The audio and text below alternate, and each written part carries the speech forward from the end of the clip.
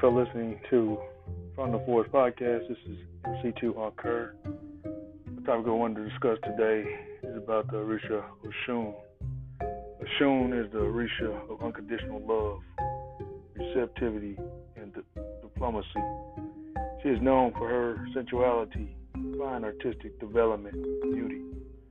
Oshun is a river divinity symbolizing clarity and flowing motion.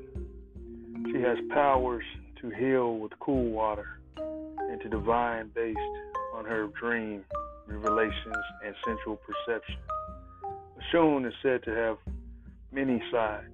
On the one hand, she can be very short-tempered and irritable on the other. She can be calm and fluid. Either could be the case depending on the devotee and or the nature of the situation. Oshun is also the divinity of fertility and feminine essence. Women appeal to her for childbearing and for the elevation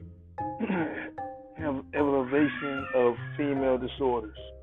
She is fond of babies and is sought if a baby becomes ill.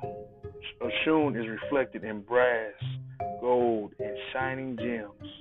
She is known for her love of honey. Again, my name is MC2 Oncur, and I just wanted to talk about Oshun. This is From the Forest podcast. Thank you for listening. Ashe.